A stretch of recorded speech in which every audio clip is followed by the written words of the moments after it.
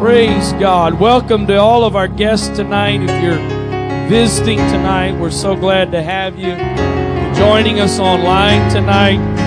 Thank you for being a part of this service wherever you may be.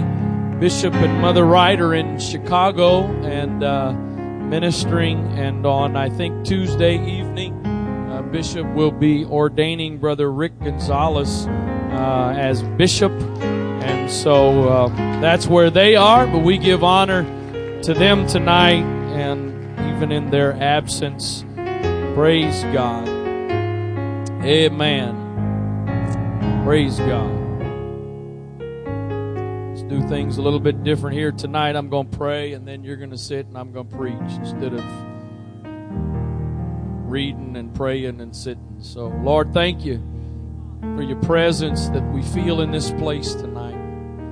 Thank you, Father, for what you've already done. I believe, God, that your Spirit has touched lives in this place, physically, spiritually, emotionally. I thank you for that touch, Father.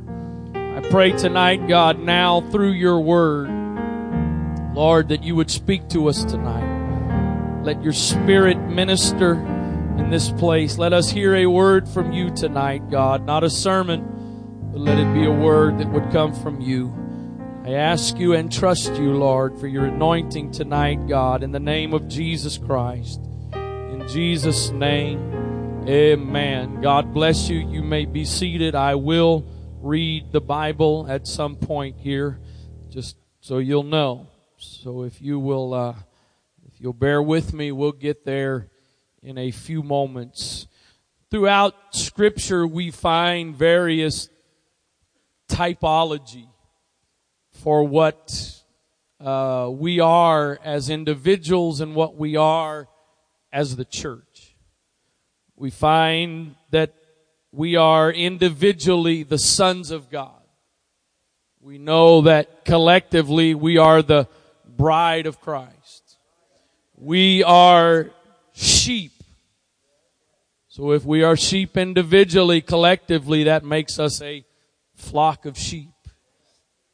We are servants. We are ambassadors for Christ. We are the body of Christ. We are soldiers. We are an army as the church. And so there's all of these different, and I know there are probably others that I have not mentioned here, but to me these are kind of the main ones that we usually think of. Again, whether it's individually or collectively. The problem is we have certain ones of those that we like. There's certain ones of those that we prefer. I've heard some say that, a church is a hospital. The church is a hospital for people to come to. And then I've heard people argue, well, it's not a hospital. And actually, I am of the opinion, I'm okay with the idea of it's a hospital. Because you know what I found from some of my own personal experiences at the hospital? Not always just pampered and coddled, and they do some cutting on you. They do some taking stuff out. Sometimes they can put stuff in, and then you wake up and you hurt. You feel worse after than what you did before. Brother Chris Heights going through shoulder surgery, got him in a sling there, can't move, and I'm sure he can identify with it as well as a bunch of other with you. I had shoulder surgery as well, and the pain post-surgery was 20 times worse than anything I ever had before. It hurt, but I could move, and then you get surgery and they want you to move it and you can't.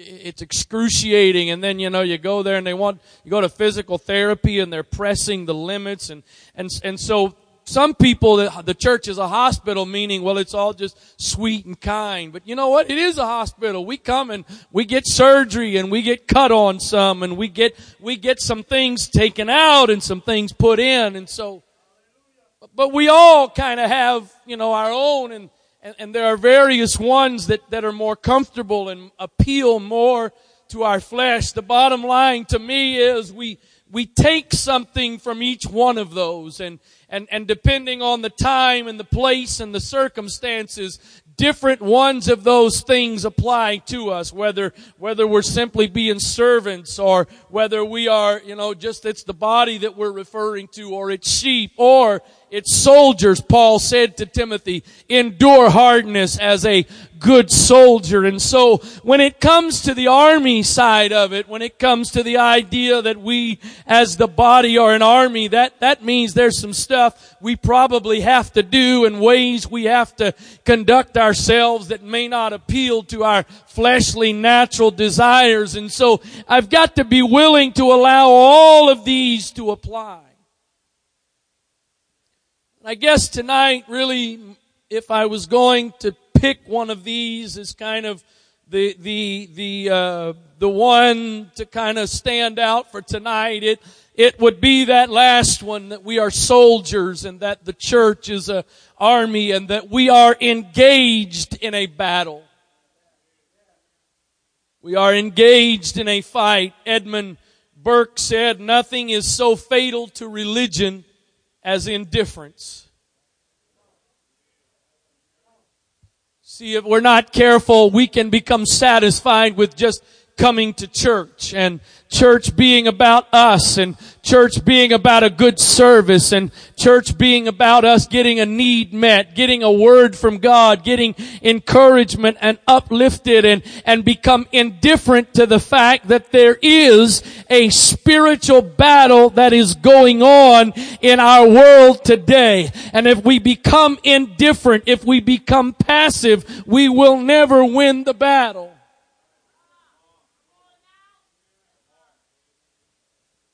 Could put the picture for me up on the screen. Back in January, actually the photo, do you have that? Back in January, I took Esther and Nathaniel, we took Brother Lee's daughter and Rachel from the church in Singapore to New York City for the afternoon, evening, to do some sightseeing and show them some of the main sites. And we had done Central Park and driven to them for them to see the Statue of Liberty. And then we went, last stop was dinner at Times Square and walk around there. And it was about 5 or so when we got to Times Square, and this is back in January. And when I got out of the car, it was the thermometer on the car was reading about 35 degrees or so, and the sun had gone down, and so there was no way to get a little bit of warmth from the sun, and it was very windy, and I don't know, wind chill, it was probably at least mid-20s, and we walk out to Times Square, and this guy is standing out there with this sign. At least an hour or so more. I don't know how long he had been there. But at least an hour or so more, I saw him again, still standing with his sign. TV is brainwashing. Anybody have any guesses as to what you think the impact he had on folks that evening was? How many lives do you think went home and reevaluated what they watched on TV because of that guy standing in Times Square with his sign telling them TV is brainwashing? I saw at one point somebody that stopped for a moment and was talking to him. It seemed to be a civil conversation. It seemed to be, it wasn't anything, some big debate or argument, just a simple conversation. Other than that, nobody stopped. Nobody carried on a conversation with him. And again, I seriously doubt anybody went home moved to change because of the sign.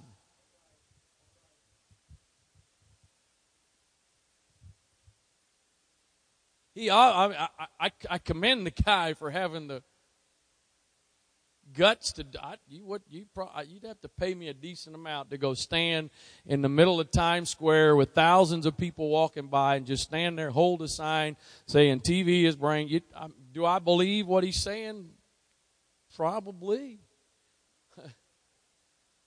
Do I have any hope or confidence that by doing that I could impact a life? I don't really have much faith. I really don't have much confidence that I would accomplish a whole lot by that.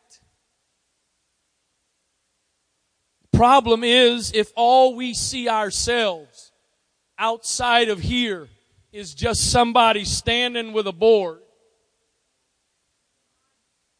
we miss the significance of who and what we are.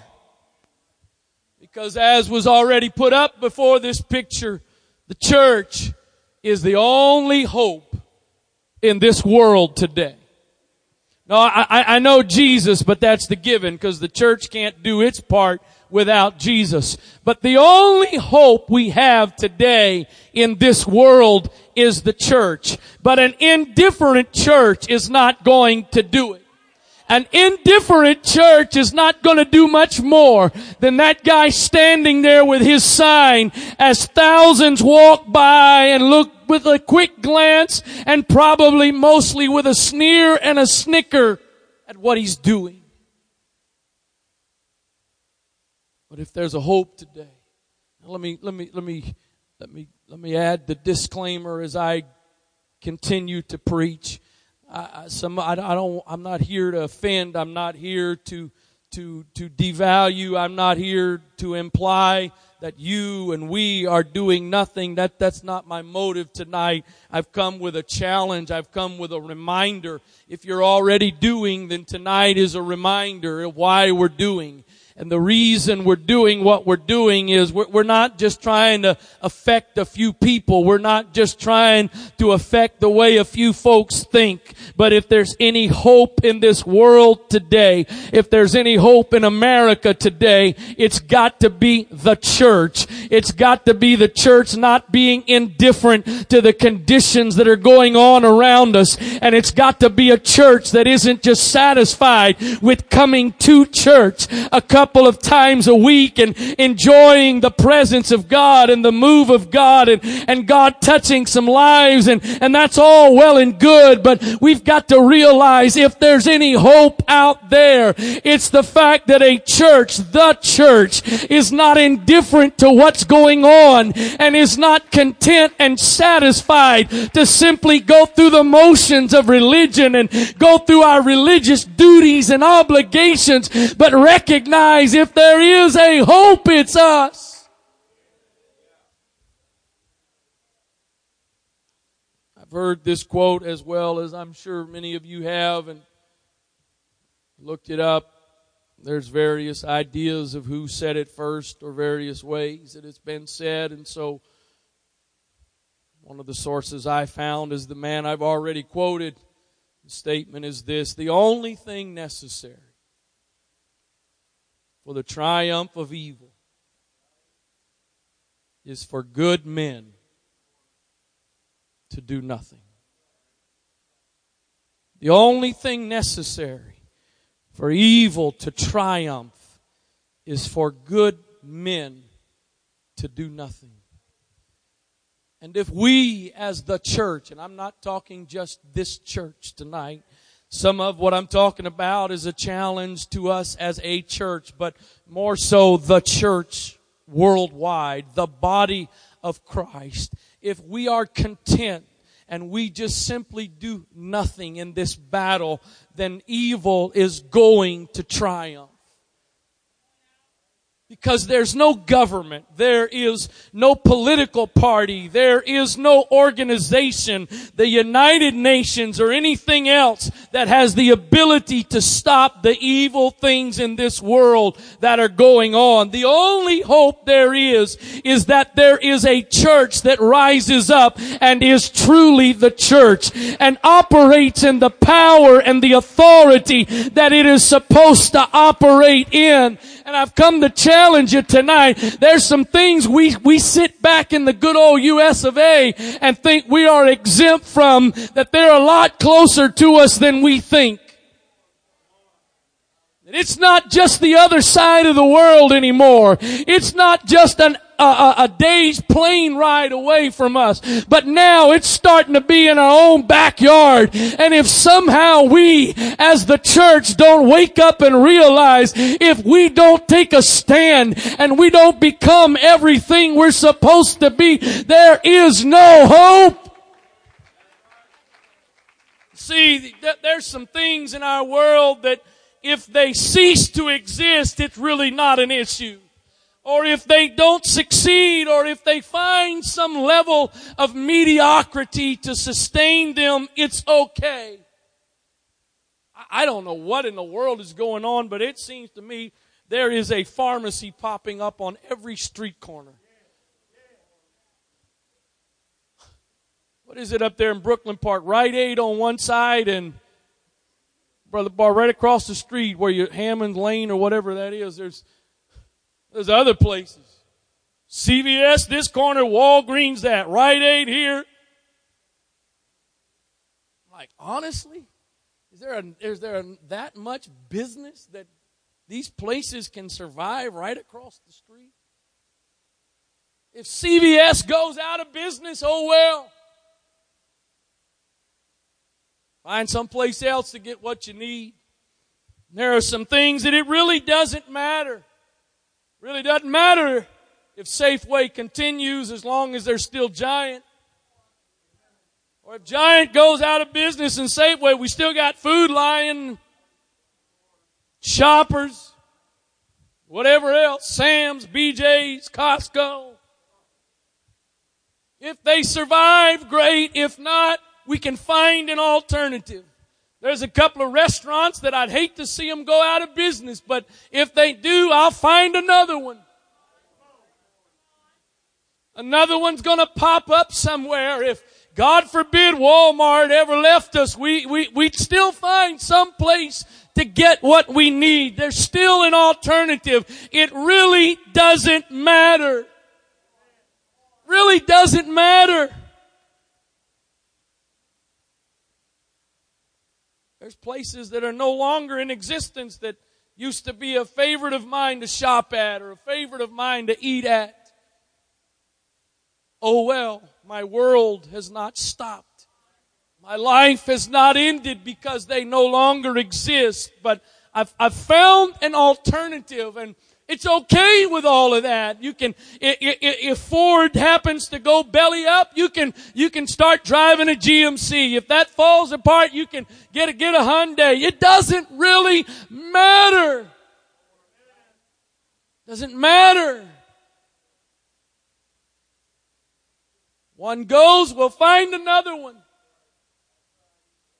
One ceases to exist, something else will take their place, and if it doesn't, we'll figure out how to live without it. Can I tell you tonight, it don't work that way with the church. It doesn't work that way with the church. I'm not talking about a church, and I'm not talking about a specific brand name, and I'm not just talking about Antioch tonight. It doesn't work that way with the church. If the church ceases to exist, there's not an alternative to the church. If the church doesn't survive, and not just survive, but conquer and grow and mature, there is not an alternative.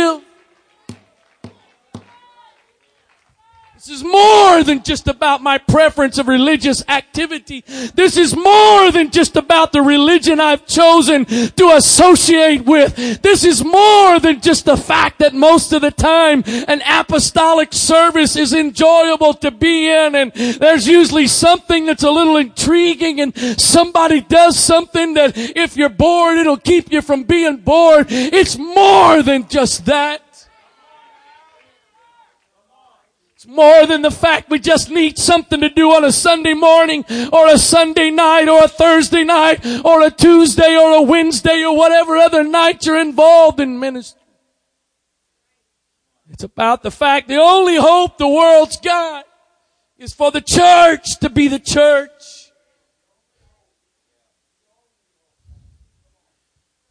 I sat the other day, nosy people get on my nerves so bad. One of the things that gets under my skin more than anything else is nosy people. Trying to talk to somebody and you walk up in the middle of a conversation and at the very least you just stand there and listen, and at worst you start jumping in and it's between A and B, see you later. I can't stand nosy people.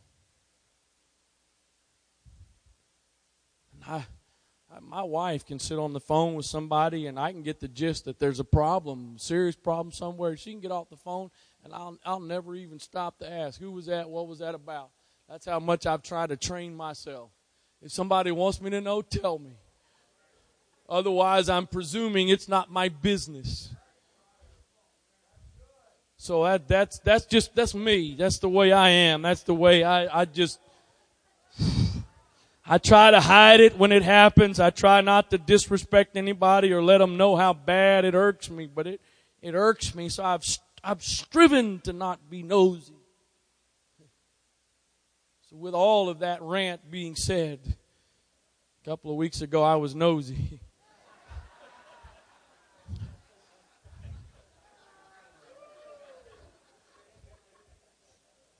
I sat waiting for my car to be washed. As I sat waiting for my car to be washed, there was a gentleman that walked in, and based on what he was wearing, gathered pretty quick what his religious association was. And he sat down in the seat right next to me. I was sitting there piddling around on my phone, and he was sitting there and he got his phone out, gotten a text, and I took a peek over my shoulder as discreetly as I possibly could.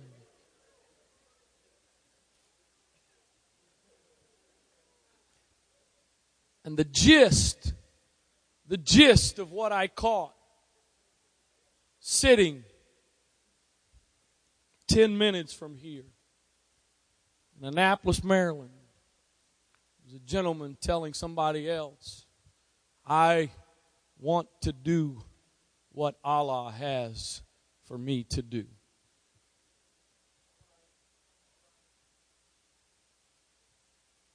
Not somewhere on the other side of the world. Just a couple of weeks ago, I think it was, one of our ministries was out inviting some kids to church. A little girl, I think it was a little girl, wanted to come. Went to the house to ask permission for her to come. She was refused by the man at the house to come because he was a Muslim and refused for her to attend. I'm not trying to be an alarmist here tonight, because what I'm preaching about is more than one religion.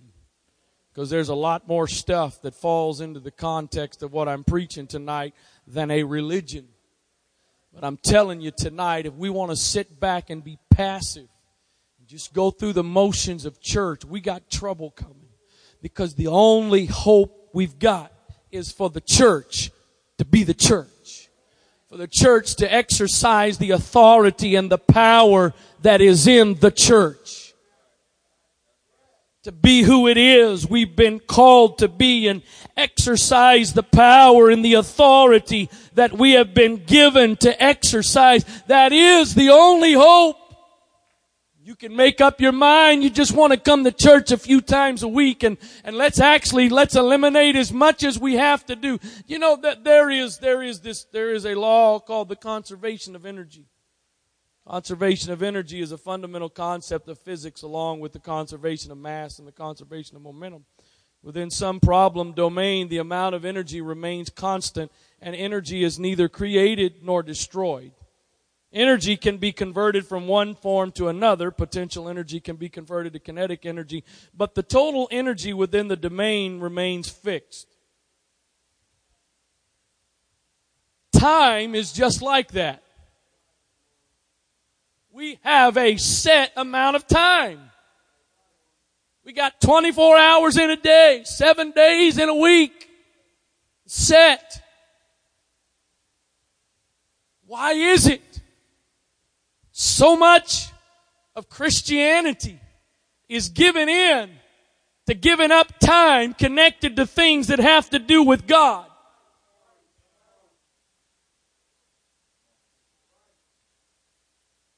And the church is pressured to cut back and cut out.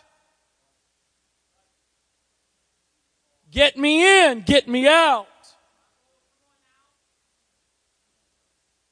Don't mess with too much of my time, because I've only got so much time. Yeah, you're right. You got a set amount of time, and you're going to spend it on something. Why not spend it on something eternal? Why not spend it on something that is going to go beyond this week, this evening, this month, this year, but something that is going to be of eternal value? I got to tell you, I don't know what these elders and what they're facing, but I'm getting frustrated and tired of this feeling being squeezed. Let's get church in. Let's get church over with. Let's get church done. Let's get this. We got stuff to do, and in the midst of that, we become nothing more than somebody standing with a sign. Hopefully you'll stop long enough to read what I'm saying, and it'll impact you. Otherwise, I'm just going on about my business. Because can I tell you tonight, the impact that the church needs to have, it's not going to happen in a protest. It's not going to happen with a picket line with some signs holding up some statement. It's not going to happen there. It's not going to happen through the church influencing the legislature. It's not going to happen for the church getting involved in all kind of political aspects and arenas. The only way the church is truly going to have the impact the church is going to have is by casting down imaginations and every high thing that exalts itself against the knowledge of God, and bringing into captivity every thought to the obedience of Christ. God bless those people that stand every now and then up in Severna Park with their signs near the abortion clinic protesting abortion. God bless them, but that's not going to change the world. That's not going to change the world. The only thing that's going to change the world is for the church to become the church. And like it was said in the book of Acts, these are those that have turned the world upside down. How is it they turn the world upside down? It's not through their intellect. It's not through their eloquence. It's not through all of their natural gifts and abilities. It's not through their talents. It's not through their programs. But the reason they turned the world upside down, they took note that they were unlearned and they were ignorant men. But one thing they knew was they had been with Jesus. And because they had been with Jesus, wherever they went, those that were lame got up and walked. Those that were blind would see. Those that were bound were delivered. I'm not talking about just more evangelism and more outreach, but I'm talking about manifesting the power of who and what we are.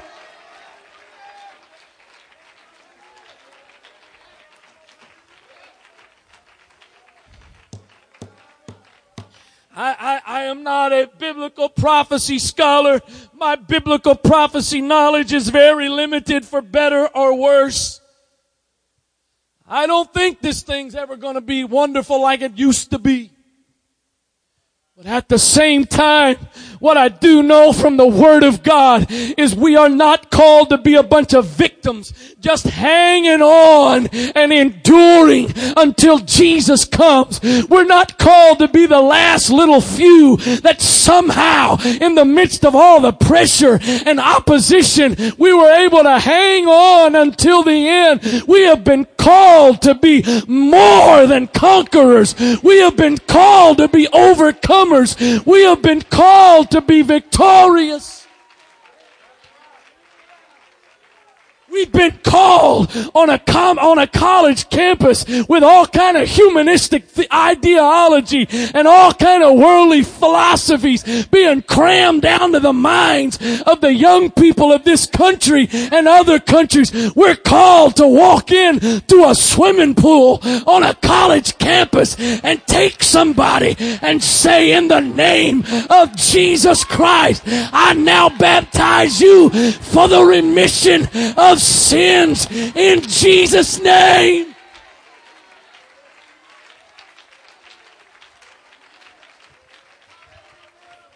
I know it probably won't be, what's that? I ought to know, it's been too long. What's the college paper called there? The Diamondback. There won't be a front page article tomorrow probably about what took place. There won't be a bunch of news being published about it. But I do believe that today, when those individuals went down into the water in the name of that old swimming pool water, that just old plain old swimming pool. But when those people went down and the name of Jesus was called, I believe that throughout that campus there in the supernatural, there was some tremors that went out, and the enemy realized there's something going on my territory, not just the baptistry on Ritchie Highway, but on my turf.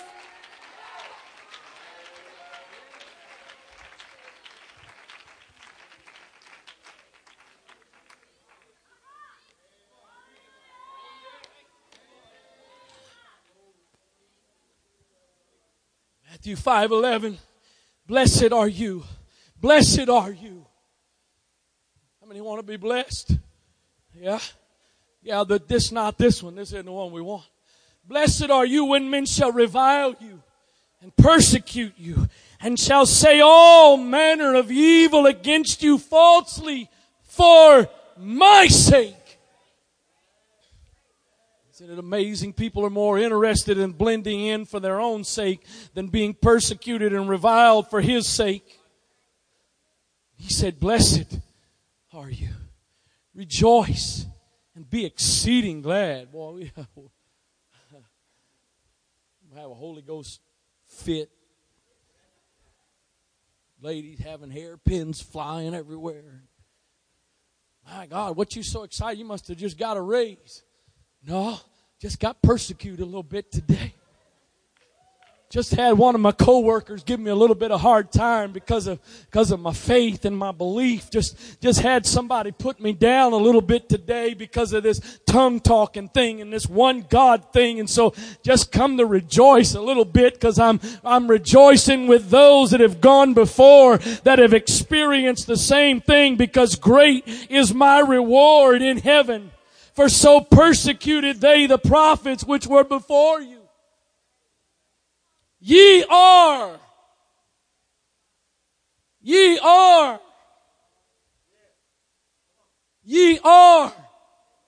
the salt of the earth. Oh God, that a fresh revelation hit this place tonight of who and what we are. We are the salt of the earth. But if the salt have lost his savor, wherewith shall it be salted? It is thenceforth good for nothing but to be cast out and to be trodden under the foot of men. If the church is not affecting the flavor of the world, it's lost its purpose. You know, I was talking to staff member just the other day. One of the challenges of being on church staff and working here all the time is you don't spend a lot of time with sinners. Well, sort of. They're all my friends, so I lump myself in that category too. But you're not around non-church people, witnessing, and we need some witnessing to each other sometimes, and we do that, and we help each other and encourage and rebuke each other every now and then, but most of you work in secular environment. You're around sinners all the time, unsaved sinners, and you come to church and you're around saved sinners. So that's been one of my lots in life, but one of the reasons, I no way implying and sounding super spiritual, because it's probably not even the main reason, but one of the reasons I stay faithful playing racquetball is it gives me a chance regularly to connect and be around unbelievers. And so, in that context, I've experienced more and more what many of you, I'm sure, experience, and that people's perceptions of Christianity is crazy. In a lot of ways, but one way is the perception that they don't really know what it's all about. I'm not talking Godhead, plan of salvation. I'm talking about the power, the transforming power, the life-changing power. I played Thursday morning. I don't normally play Thursday morning. I had to play a makeup game, and I played this guy. He was new to the league, and we were talking in between games a little bit. What do you do? And he said, I heard you're a preacher. Yeah, where at? Told him where, and he lives in Arnold, blah, blah, blah. And so we had finished playing, and so he said, well, I guess you're probably off going home to get a shower and head to church, start working on writing your sermon for Sunday. Like, man, there's so many different levels to what you just said that are so untrue. So, well, actually, I got church tonight, so I got to worry about that first. Then beyond that, I won't be doing any writing for Sunday either. We'll be doing some studying, gathering a little bit of notes, but not writing, because let's just get a little speech together.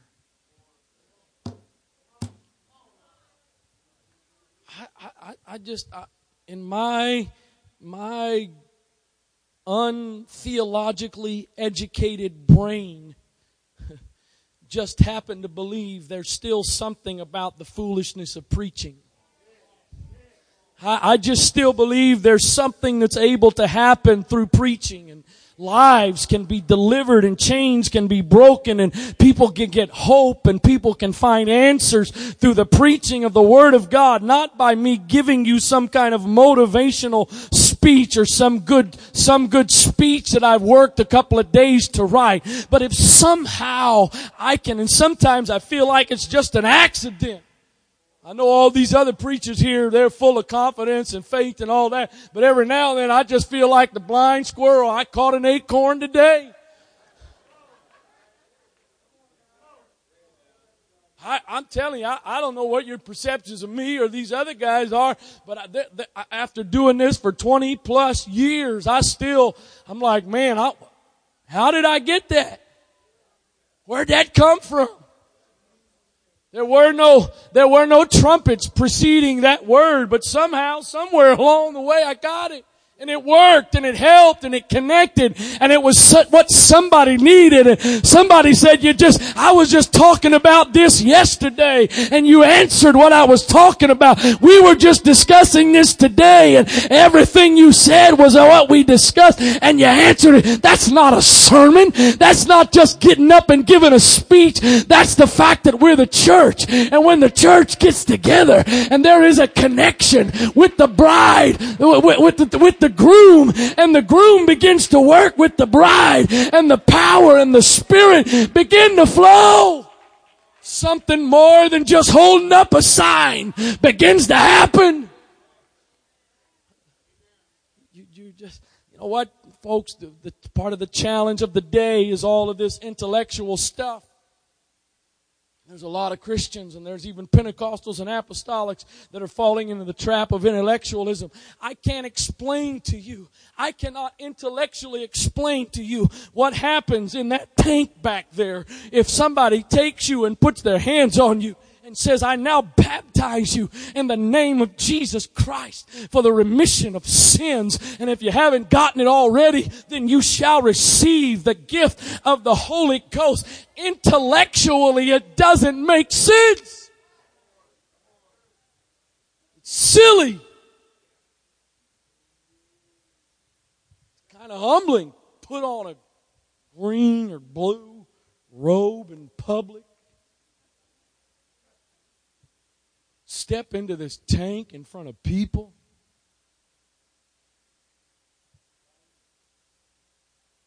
Sometimes the water's cold. Thank God, I don't think we have this problem anymore, but used to walk in there. Oh, God, please blind their eyes. Don't let them see the film of what's floating around on the top of this baptistry today. Please, God, don't let them see it.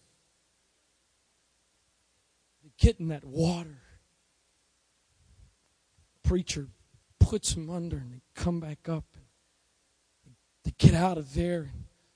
How many hundreds of thousands of people have said this or something pretty close? I feel so light. I feel like a load was lifted. How old was Timothy when he got? How old were you, Timothy, when you got baptized? 5 years old. My Timothy at 5 years old came up out of that water and just broke that plane of that water, and tears started streaming down his face. And shortly after that, we hadn't even left the building. Dad, what is it with that water? It's like magic. Makes you cry.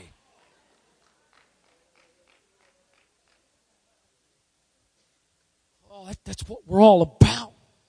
I was reading today. Found a link and scrolling Facebook for a minute. Found a link for a church, and Pentecostal church. Found that link and reading their articles of faith, what they believe, and one of the statements about baptism that just jumped out at me in there is it's about a public profession of faith. If baptism if part of the primary purpose of baptism is a public profession of faith, then the Ethiopian eunuch really messed up. Because he and Philip were out in the middle of nowhere. There was no public to see what he was doing. And they're riding along in the chariot, and he says, hey, there's water. What stops us? Well, we don't have a crowd. We need to announce Baptism Sunday so we can get a bunch of folks there to see the profession of faith. Baptism, I'm sorry, but I find nowhere in the book that a written reason in the book is primarily a public profession of faith. The purpose of baptism is me being buried in the name that is above every other name. And through that, I identify with the burial of Jesus Christ. And then when I come up out of that water, I identify with the resurrection. So whether I'm in church and there's 500 people watching, or if it's just me and the person doing the baptizing, something happens in the water.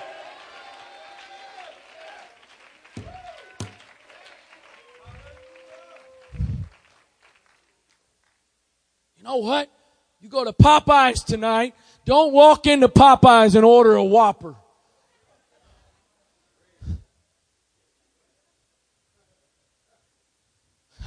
They're going to look at you like you are crazy. But I want a Whopper. You know what? Nobody in Popeyes behind the counter is going to say, I'm so sorry that we don't offer Whoppers. I'm so sorry that all we have is chicken. I'm so sorry that shrimp, we don't have Whoppers. Let us go get you a Whopper. No. Don't walk into Burger King and ask for pepperoni pizza. You ain't getting it. And they don't care because they specialize in a Whopper and other stuff like that. Why is it we can't just embrace what we are, who we are? Sorry, my shoe's coming untied.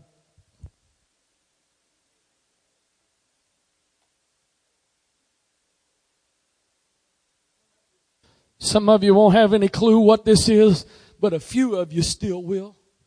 I'm a one God, apostolic, tongue-talking, holy roller, born again, heaven-bound believer in the liberating power of Jesus' name. I've been washed in the blood, sanctified by the Spirit. I believe in holiness, and I suggest you do the same. I was set free at a Pentecostal altar on my knees. So pardon me if I'm not ashamed to be a one God, apostolic, tongue-talking, holy roller, born again, heaven-bound believer in the liberating power of Jesus' name. That's who we are. That's what we are. And that's what they need.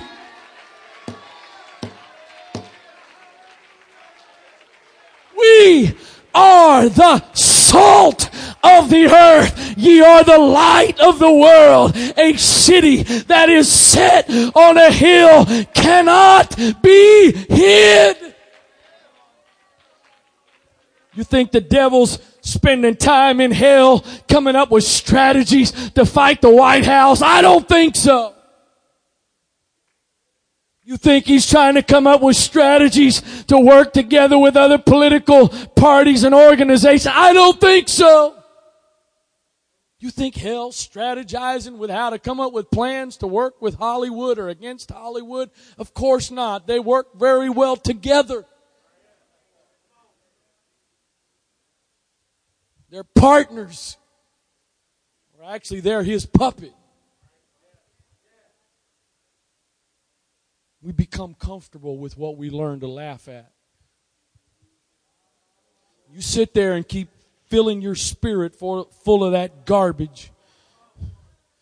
And all these shows that are putting all that stuff in your face, homosexuality and all that stuff in your face and making you laugh. And I promise you, you don't believe it right now, but there'll be a day you're comfortable with it. Hell's not strategizing how to stop Hollywood. Hell, doesn't have to. But I promise you, hell is worried about a church being the church. Hell is worried about some folks standing up and recognizing and realizing, I am the salt of the earth. I am the light. Did you notice what verse 14 says? This is what we get ingrained with all of our life. Starting at a young age for us that started coming to church when we were young. This little light of mine. Don't get excited because I'm getting ready to shoot it all down. I'm going to help you out.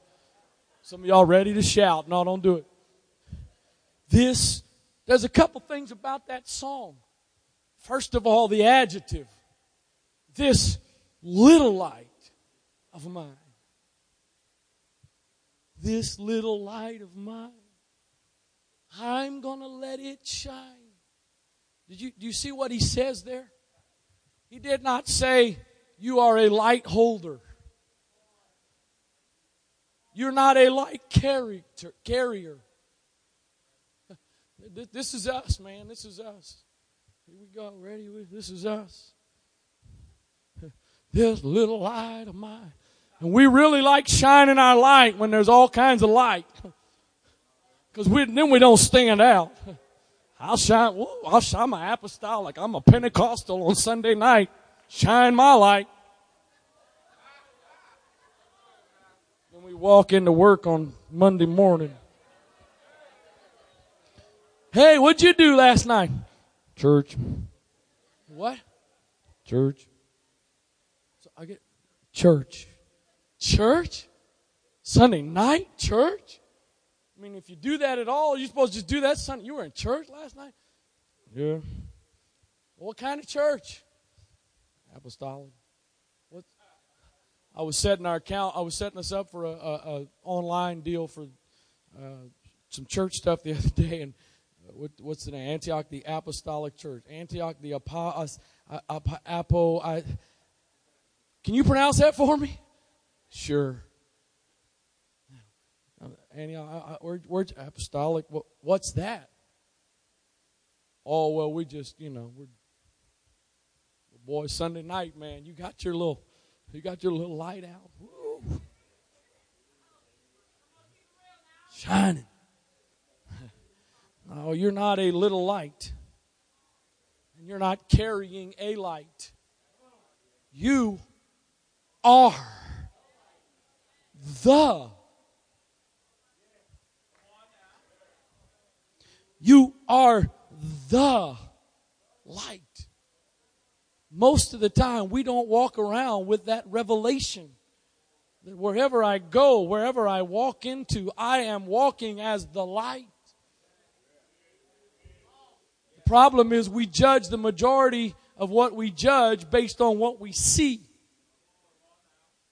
I got a feeling if we could ever have our spiritual eyes open, it'd change our perspective a little bit.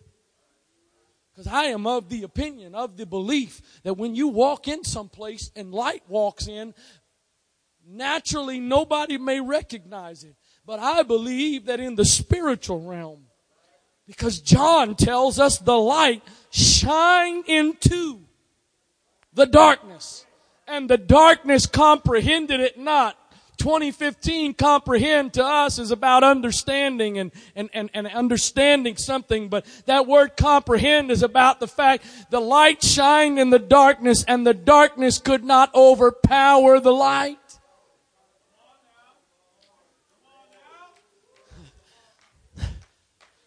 Didn't matter how much darkness there was, when light showed up, light takes over. Ye are the light of the world. Isaiah 52 verse number 1. Awake, awake, put on thy strength, O Zion. Put thy beautiful garments, put on thy beautiful garments, O Jerusalem, the holy city. For henceforth thou shalt no more come into thee the uncircumcised and the unclean. Shake thyself from the dust. Arise and sit down. You know what he's saying there? I don't want to get up and sit down. That's kind of weird. What he's talking about is you're in a position, a posture of defeat. You're in a position of intimidation. You're down on the ground. And so when he says, get up and sit down, what he's saying is, I want you to take your rightful place. How much confidence would you have in me if I walked in here every service and just kind of sat over, finally it's my turn, so I'm going to... The problem with these glass pulpits, you can't hide. I'm glad I didn't learn how to preach behind this pulpit, because I was able to learn how to preach behind that wooden one. As long as from here up everything was still, it didn't matter what was going on underneath. You didn't know. I'm good.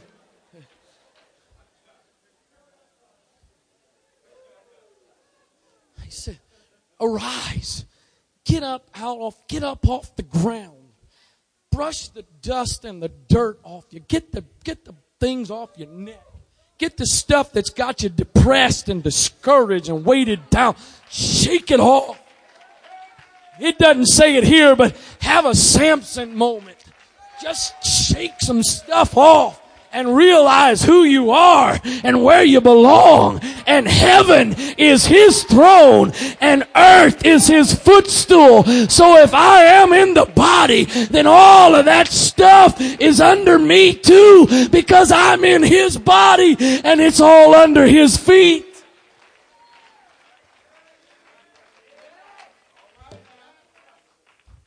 Last passage.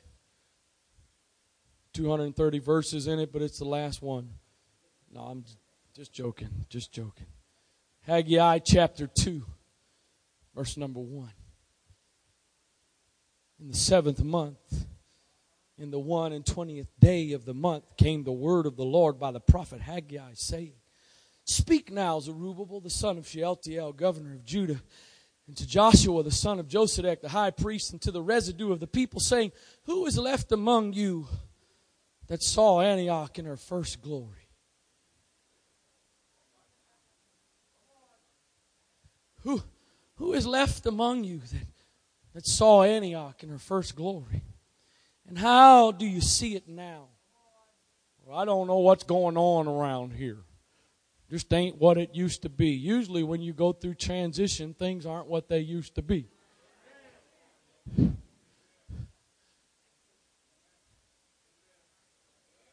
Just saying. And part of transition is for things to grow and develop and come better. But through the process of transition, there's a bit of instability.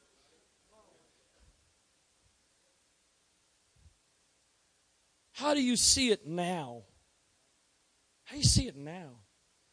Is it not in your eyes in comparison of it as nothing?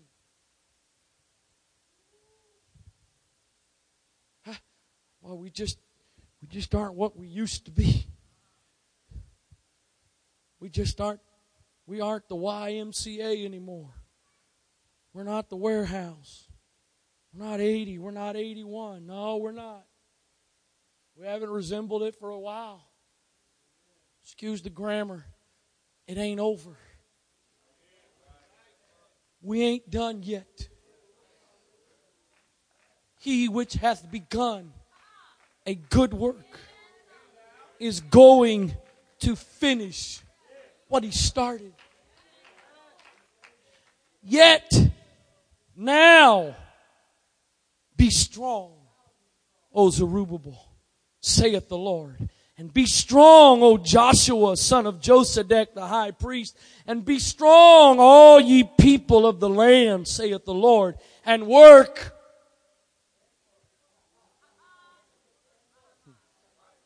I like to be strong and sit. I like to be strong and relax. No, he said be strong and work. Why? Because I am with you. I am with you, saith the Lord of hosts, according to the word that I covenanted with you when you came out of Egypt. So my spirit remaineth among you. Fear not. For thus saith the Lord of hosts, yet once it is a little while, and I will shake the heavens and the earth and the sea and the dry lands, and I will shake all nations, and the desire of all nations shall come, and I will fill this house with glory, saith the Lord of hosts. The silver is mine, the gold is mine, saith the Lord of hosts, and the glory of this latter house shall be greater than of the former, saith the Lord of hosts. And in this place will I give peace, saith the Lord of hosts. The glory of the latter house will be greater than the glory of the former house. And one of the reasons the glory of the latter house is going to be greater than the glory of the former house is because the scripture says he is coming back for a glorious church which doesn't have spot nor wrinkle nor blemish, but it's going to be victorious. Forgive me, not all of you non-sports fans, but as many of you have heard me say, this last week, especially a week ago, Thursday and Friday, as a sports fan, I think are just about the two best sports days all year.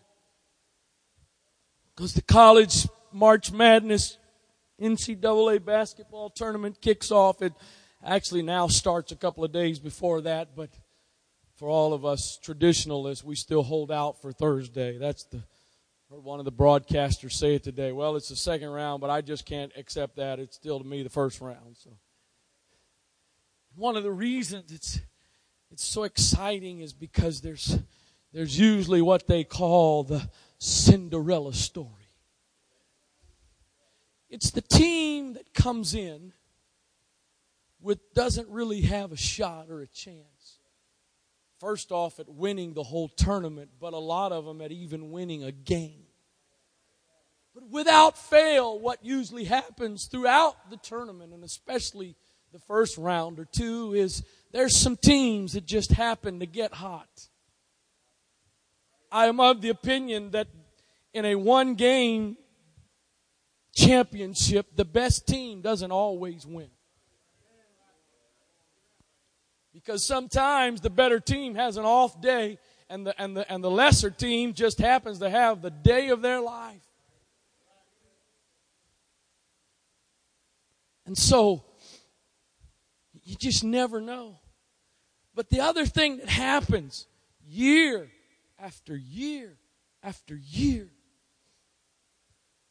happened last night. I sat with my March Madness app on my iPad as undefeated Kentucky played the Fighting Irish of Notre Dame.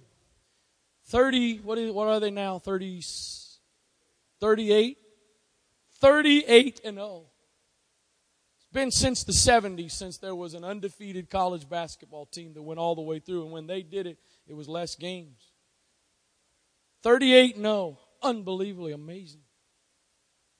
But I had been doing other stuff, and I turned it on, and it's the second half. And when I turned it on, the Fighting Irish are winning. Within the last few minutes of the game, at times they were up by as many as 6-7 points. It didn't look good. Looked like there was going to be an upset. But a funny thing happened. The team that was supposed to win pulled it out. And they won. See, don't ever judge your walk with God by any one moment of the walk. See, if we're not careful, we let our walk with God become identified by a moment. We allow us to define ourselves by a moment, and usually a moment of failure. But there's this really awesome thing about God. He doesn't judge you by the performance. He judges you by the outcome. Paul says Abraham was fully persuaded that what God had promised he was able to perform. Have you ever read the story of Abraham?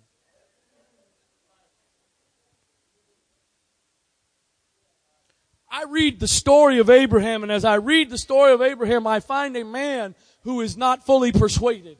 I find a man who doubts. I find a man with fear. I find a man who takes matters in his own hands because he's a little uncertain if God is going to come through. I find a man that takes fleshly advice to bring about spiritual promises, and it never works.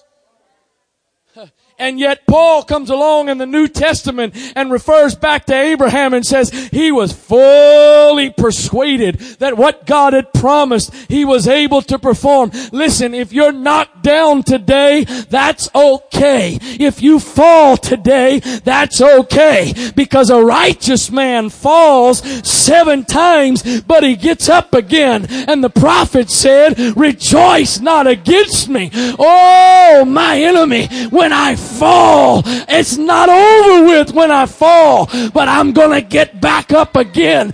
And the outcome is not going to be determined by the fall, but it's going to be determined by what happens at the end. And so it is with us corporately. There's some times that we get knocked down, but don't judge us by today. Don't judge us by a moment, because the latter is going to be greater than the former. And the only hope the world's got is that the latter is greater than the former.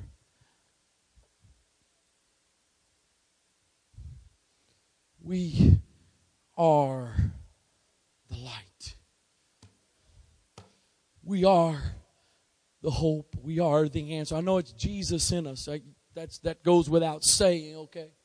I hear someone, well, what about God? Well, duh. The only reason we can say the church is because of God. I'm talking about us without Him. I'm talking about us with Him. But we gotta be who we are and do what we're called to do. Sister Trish, come please. I really doubt. Again, I have no idea. I really doubt any lives were changed by that young man standing there for hours and hours holding his sign.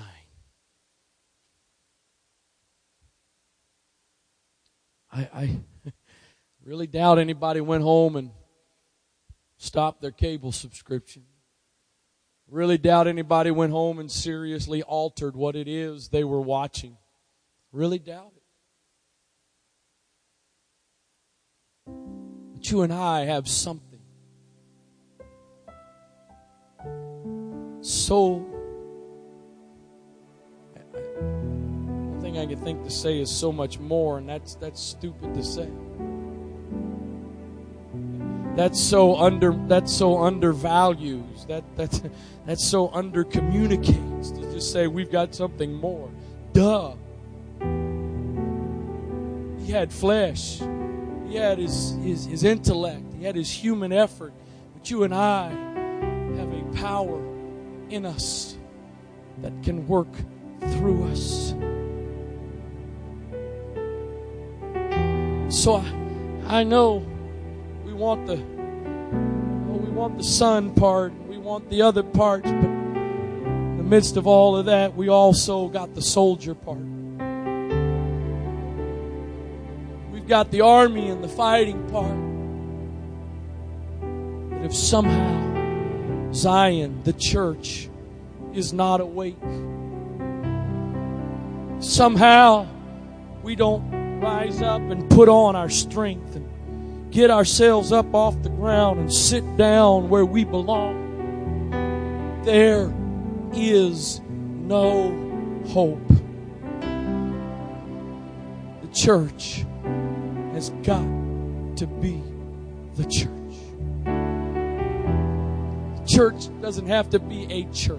The church doesn't have to be just an organization with a good group of people, with good people that gather together. And, overall, we make our mistakes, but overall, we're good people. We don't really, do all that bad stuff everybody else does. We can't become indifferent and just stop there. The world, the only hope they have is us. Telling somebody the other day, I don't remember, actually it was Brother Jordan last week at lunch.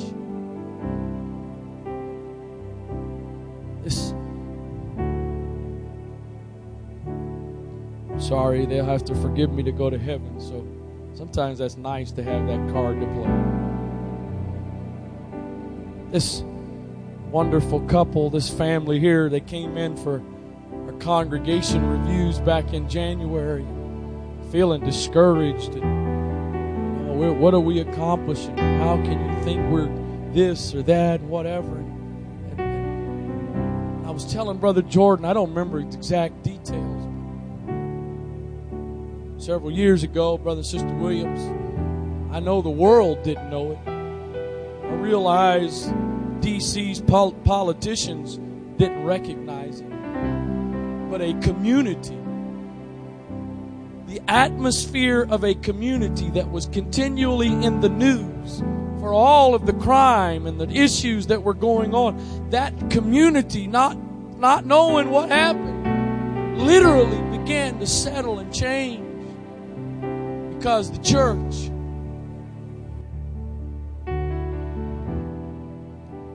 Is it any wonder?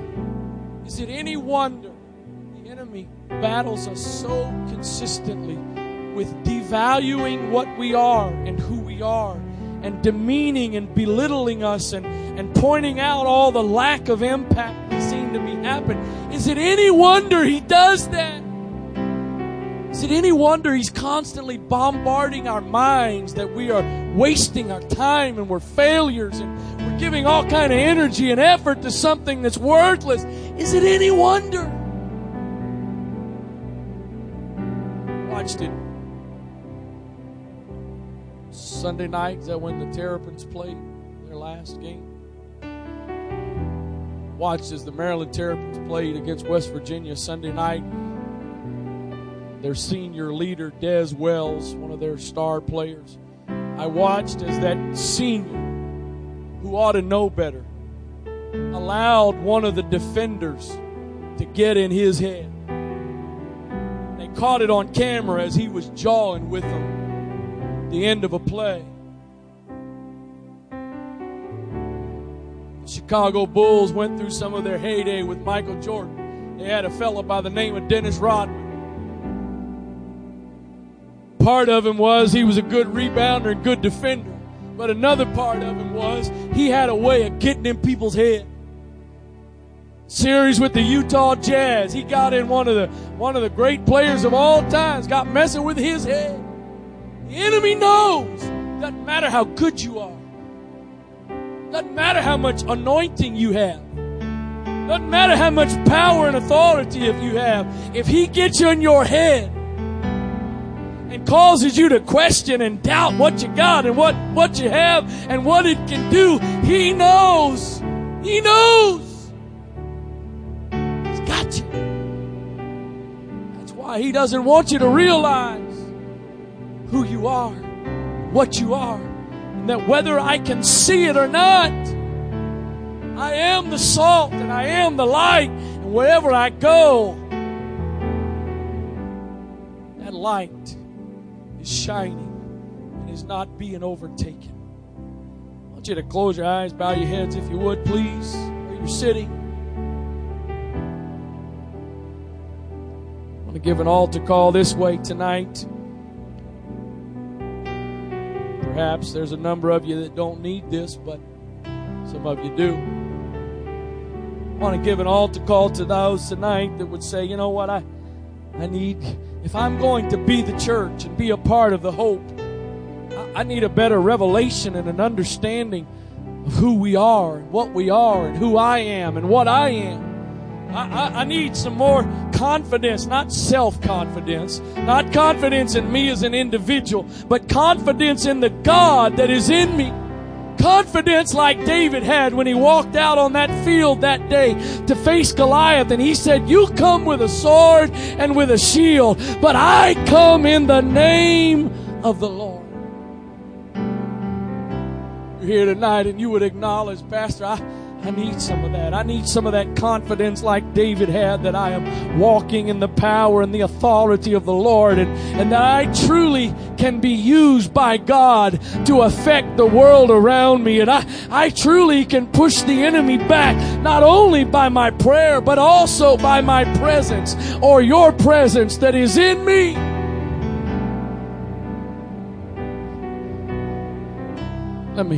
Let me take it another step here. If maybe you're here tonight and you would acknowledge, you know what, Pastor Wright, I think I've become a little bit indifferent. I've been content and satisfied with church about me. I've been content with just going through the motions of church, and I'm faithful. I'm here when it's time, and I go to care group and I'm involved and I'm faithful, but I would acknowledge I've been indifferent to what's going on around me. I've been indifferent to the battle that's taken place in the world around me, but I don't want to be one of the ones guilty of allowing evil to triumph because I simply did nothing. I don't want to be a contributor to the enemy triumphing because I just did nothing. I want to rise up and recognize who and what I am in you, take my rightful place, exercise the authority and the power that I've been given so that I can be a part of the hope that the world has, the only hope the world has. Come on, folks. The glory of the latter, is going to be greater than the former. The latter rain is going to be greater than the former rain. God saves the best for last. You and I are not just hanging on and enduring. Somehow we got to make it to the end so we can just be saved. No. We've been called to be salt. We've been called to be salt to affect the flavor of this world. We've been called to be light. Not to carry a little light that we let shine, but to be light. Not just walking around with my little light that I'm not going to hold under a bushel, but when I walk around, I am the light.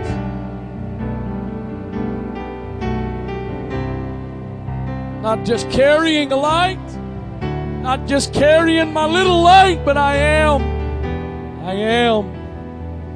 Come on, young people. Come on, young people. You've been given an opportunity and an invitation to be a part of the greatest thing there is. The world can't offer you anything greater than the opportunity of being a part of the church of the living God. The world can't offer you anything more significant than being a part of the church. The church that's going to be victorious. The church that is destined to be victorious. There's a lot of things that aren't going to last. There's a lot of things that are going to fail. There's a lot of things we've had our hope and our trust in that at some point they're not going to continue to be what they were. But the church of the living God is and will be victorious.